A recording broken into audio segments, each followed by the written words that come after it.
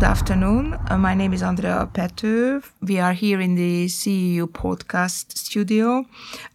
This is the podcast of the subcommittee of the history of the Second World War of the Hungarian Academy of Sciences. And I have the honor to have Professor Thomas Weber with me, who is a professor of history and international affairs at the University of Aberdeen.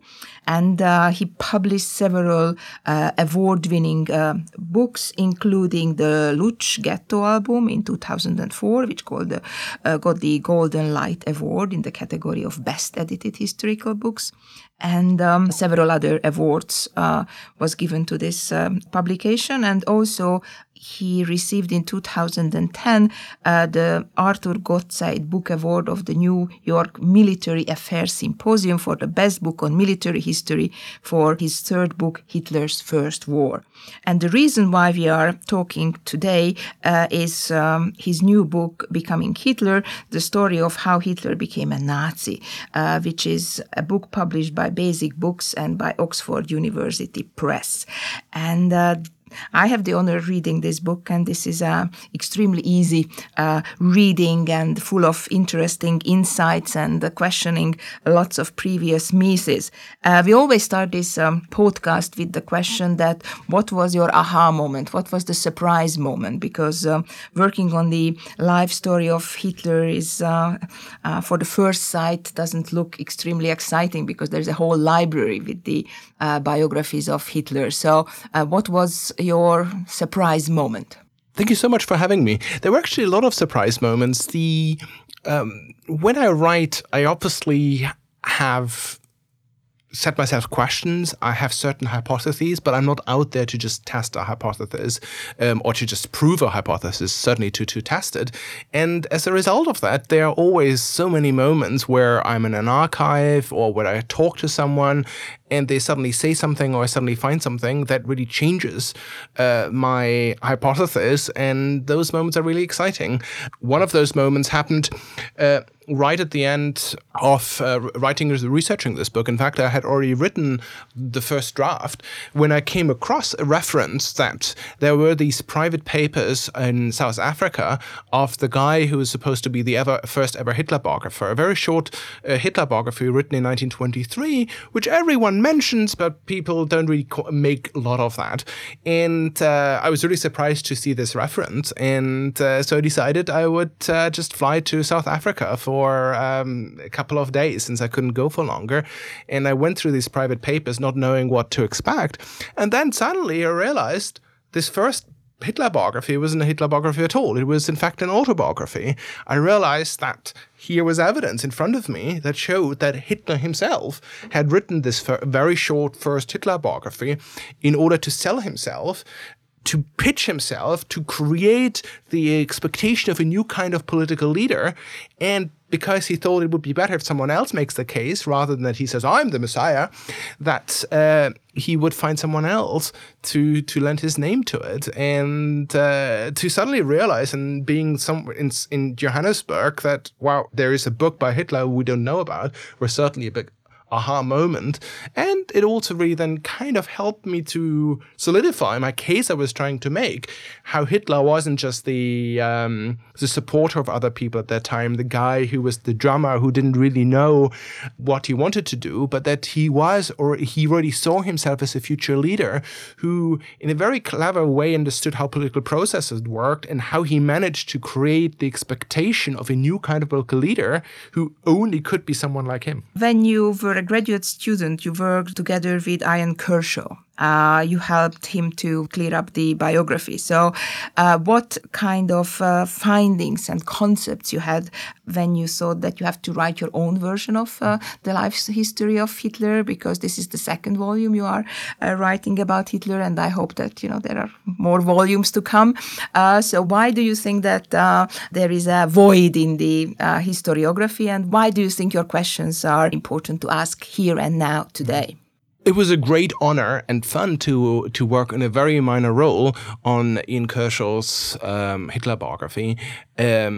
And I certainly learned so much from the book. I'm not sure whether at that time I realized that I would work on Hitler myself one day. It was not that I was working on this and I said, well, I should also do something, or I can do this better or whatever. I was just full of awe for his biographies. But maybe the seed was planted in the sand that this was my first really deep, sustained involvement with Hitler. Obviously, I'd always been engaging with him. I mean, how could you not if you're a historian, or how could you not if you grew up in 1970s and 1980s Germany? But still, I didn't really think that I would ever write a book on Hitler myself. Even at that time, when I was working, when I helped in a very minor role in Kershaw, I didn't think I would write something because I thought there's so many great books. What else is there new to say? But then I realized in the mid-2000s, as I was looking for a new project, that we have all these ideas of how Hitler became Hitler, how Hitler first emerged, that somehow just didn't quite add up. Initially, people had for a long time believed the core of the story that Hitler himself was telling. I mean, obviously people had believed that Hitler was embellishing a story, but they still thought that there was a true core to the story of how Hitler became Hitler. But then there was this book in the 1990s by this German-Austrian historian Brigitte Hamann who demolished that view and really showed that Hitler in his Vienna years was not the man whom we all know. He was not the man who's already radicalized. He was not the anti-Semite whom we all know. And that therefore people then said, well, if it was in Vienna, it must have been his First World War years that radicalized him. And that increasingly just somehow didn't seem to make sense to me. And that's how I really first came to work on Hitler, where I thought that I just wanted to make sense for myself initially, but these kind of tensions between what people said about Hitler, how Hitler became Hitler, and my own understanding of the First World War.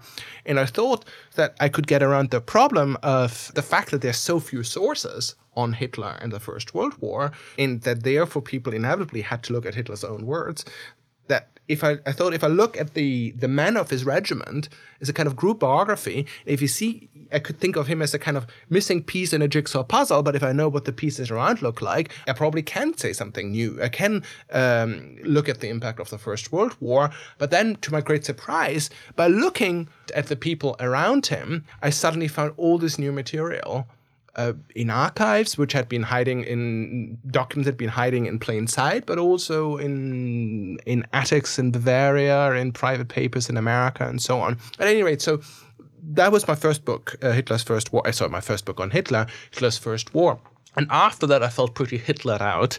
I felt that never again Hitler. But then, obviously I was very happy with the book that I had produced, but it had also been a lot of effort to write it. But then I realized that even though it was really nice to see and satisfying to see that people generally believed the story that I was telling, that my heart sank a little bit when I realized that even though people then believed that the First World War hadn't made Hitler, that people then moved on to say, okay, well, then it must have been the immediate period after the war, and Hitler then just soaks up all the right-wing ideas around him. He's just a typical product of the people around him, this right-wing milieu, that Hitler for many years doesn't really matter that much as an individual, and there really my heart sank, and I felt, no, that just doesn't sound right. And I guess also this was at a time when the world around us also started to change, where it started the first unraveling of liberal democracy in various parts of the world. And while I'm not sure whether I saw new Hitlers, I certainly saw the conditions that weakened liberal democracy, the first age of globalization. And at that point I really thought, well, I really do think that I should go back to the question and look at how Hitler became Hitler, how this unremarkable soldier from the First World War who returns from the war being still kind of an awkward loner, and was someone who had still very much fluctuating political ideas, for whom anti-Semitism had been that important, to the man whom we all know. And that's how I then decided that I would write another book on Hitler and how Hitler became Hitler. You said it would be nice if I write more on Hitler. I'm of two minds. On the one hand, I feel I don't want to write about Hitler just because I can. Because, obviously, if you have written a couple of books on Hitler that maybe have been received relatively well, publishers will approach you and want you to write more about Hitler. But I don't like the kind of book which you just write because you can get a contract. I would only want to write more on Hitler if I felt that I had something new to say, or rather that there are unresolved questions that matter historically, but also that matter to understand the world we live in, and that I had the either new sources or new intellectual inspiration that would allow me to do that. And I'm sure at some point in the future I will return to Hitler. How soon, I don't know. Right. So you had basically two intellectual inspirations. One is that you found several unused, undiscovered archives. So this is the archive fever that you hope that you will find the truth. And also the zeitgeist, I would say. So the present moment that you see lots of charismatic leaders emerging in different parts of the world. So I was wondering that you already mentioned the South African adventure, but you might want to share with the listeners some of the stories about the attic and, what kind of archives you have found, which nobody else have found. And also that there are lots of material about this period. So what was your methodology to ask different questions using the same material that previous historians already used? There are really two questions here. I mean, one is about finding new material. And the other one is about approaches, or what kind of questions I ask. Let's start with the material. I suppose it's a combination of going back to material that exists and maybe just actually look at it again and actually see what people have been missing. That wouldn't be sufficient, but that's certainly a first step. And it's surprising what you can find. For instance, in my previous book, one of the most important documents that actually shows on how the soldiers in the trenches saw Hitler during the First World War, and that really undermined the Nazi story of that Hitler was telling himself how he was the personification of the unknown German soldier, how he was a typical product of the regiment, how National Socialism was born in the trenches of the First World War. One of the letters that was undermining this had been a letter that had been digitized, that had been microfilmed decades ago, that is available in various repositories around the world. But because it was just listed amongst miscellaneous letter to Hitler, no one had really looked at it. And one day when I was really looking for something else in the US National Archives, I just got bored from going through these microfilms all day and wanted to do something else. And I started to look at miscellaneous letters. And I found that evidence. Or for the new book, again, towards the end of the research, I thought, well, let's look a little bit at these testimonies that former Nazis gave to the Institute of Contemporary History in Munich. And in part, I just did it because a lot of them had recently been digitized, and I could do it just from my desk at home. And I suddenly realized that there was evidence that Hitler had initially tried to join a different party from the Nazi party. So it is sometimes actually not that difficult to find new material if you just maybe look a little bit more diligently. But beyond that, I was really trying to find private papers of people, and of course through the digitization of the world, or at least of the kind of stuff that we deal with, it's of course much easier also to find material. You can, if you understand Google Books as the kind of meta index of almost any book that has ever been found, if you then look for certain obscure figures, you may realize that there is in some footnote from some book from 1977 a reference to the private papers of that person in some university archive, and you can then go there. So in that sense, it's also possible to find new material through that.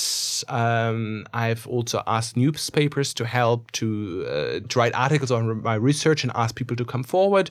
So it's really a combination of that. So really trying both being a kind of detective and to try to go to people where people hadn't gone, to ask families or descendants of people who are involved. There was a lot of that.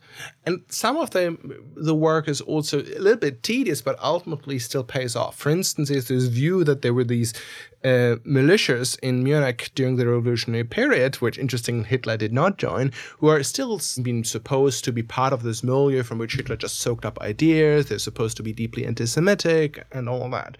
But what I then did, actually together with a graduate student of mine, is we went through all the, mostly went through the muster rolls of all these units and to identify Jewish members. And we realized that these supposedly right-wing and anti-Semitic militias had a disproportionately high proportion of Jewish members. So it's also that kind of work.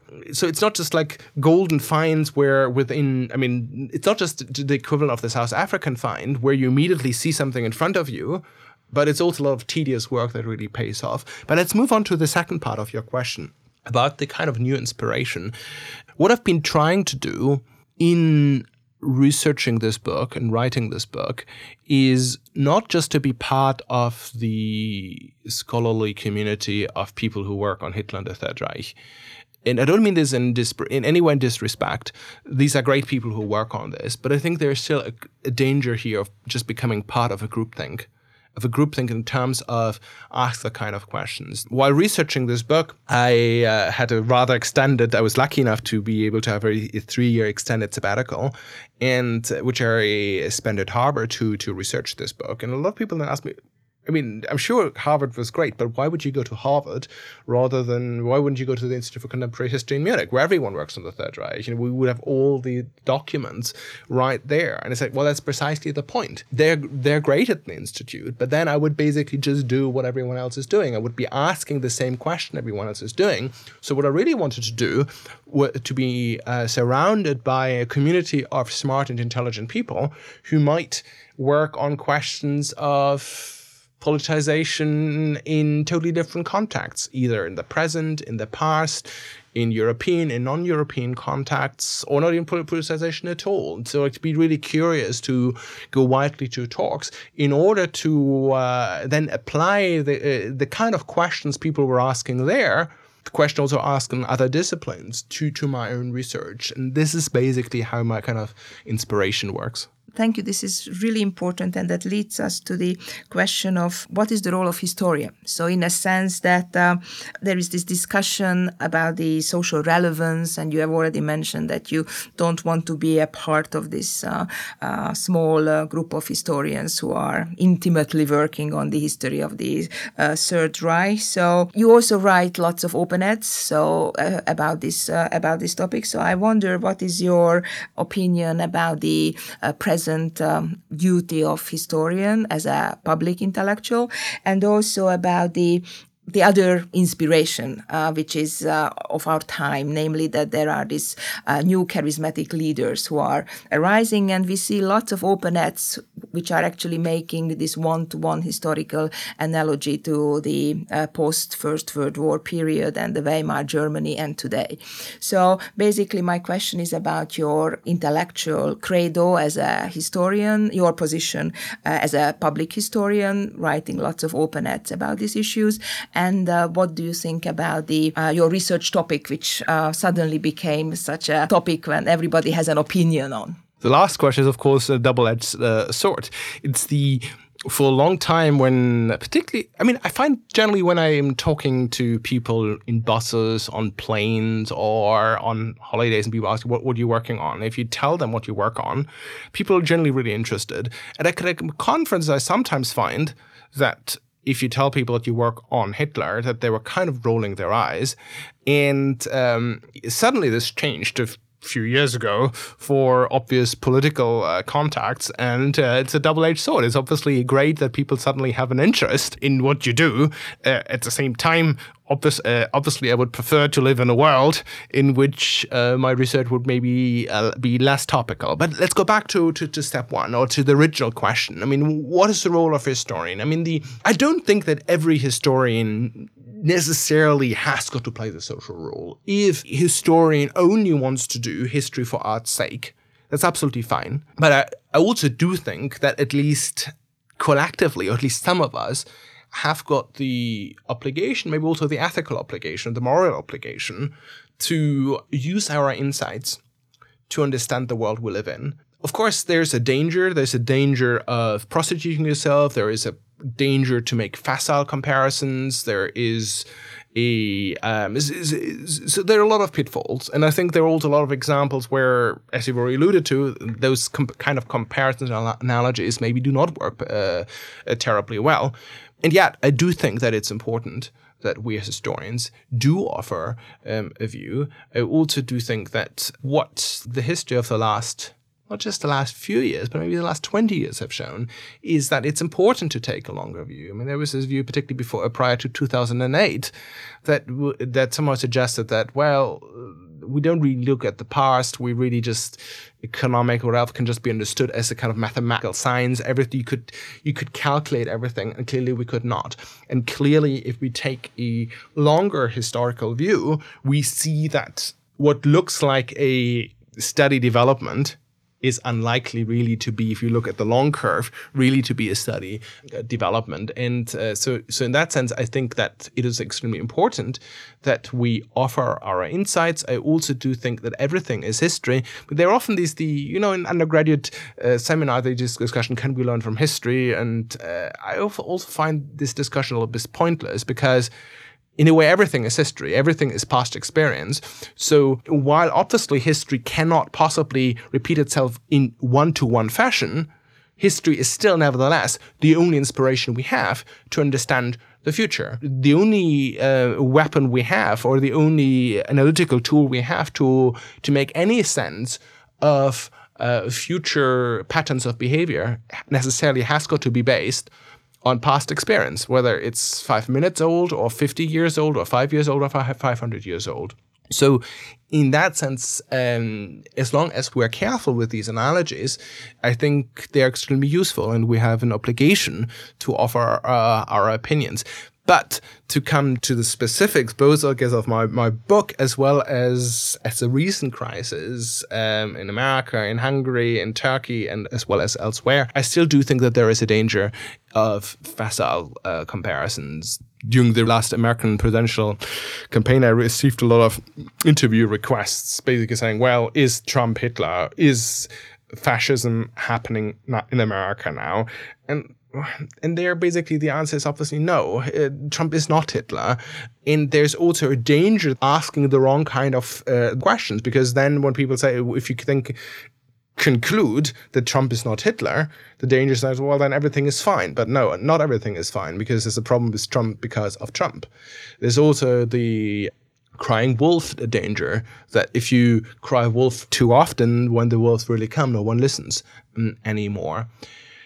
But having said that, I think what we can see here in the research that I have done is how seemingly stable societies, how globalized worlds, how liberal worlds can disintegrate. And I think what's more useful here is less to look just at the personality of Hitler, but rather to see how the fabric of liberal democracy is undermined, how the legitimacy of globalism and globalization is undermined. And there, I think, the parallels suddenly start to look far more eerie or dangerous. What I often say to people is, don't just look at 1920s, 1930s. In many ways, what we're experiencing in parts of Europe and in parts of and in the United States is maybe less Europe in the 1920s, maybe, or 1930s. Maybe that's what's happening in Turkey, but not necessarily what's happening in Europe. But what we're experiencing in Europe is maybe more akin to the crisis of globalization and globalism and liberal democracy in the late 19th century, in the post-1873 world. In 1873, the Vienna Stock Exchange collapsed, which created a long crisis of capitalism, of globalization, and so on, where there are obvious parallels with the post-2008 crisis, where we see the emergence of the first National Socialist parties, not just in Germany, but actually elsewhere initially, where we see the undermining of the idea of globalism and globalization, where we see the emergence of collectivism, and as we also know, is the 1920s and 1930s obviously followed the 1890s. Of course, not in the same fashion everywhere. So we do know that that crisis can be averted if the right things are done, as were as happened in certain countries in the interwar period, but they can also go horribly wrong if the wrong decisions are taken. So my argument would be that maybe the lesson here really is that what we can learn both from the late 1920s, but also from the world of Munich after the First World War, when Hitler first emerged, is that we really have got to repair liberal democracy, the fabrics of democracy, when it's still possible. Because also the problem is that you often only know in hindsight with populists, with what kind of populist you end up with. Their language is surprisingly similar, but what lurks behind the similar language employed by populists can be very different. And it ranges from the kind of people who ultimately are still committed to a norms-based system and who use the weapons of populism to get a competitive advantage. But the kind of populists who really ultimately turned into dictators use the same kind of language. And the problem is that people of very different kind of political persuasions can project their hopes and expectations into these populists, both past and present. And they might then think that a populist of today, they surely will not undermine really liberal democracy. What they're really doing is just this and that. While others think something very different.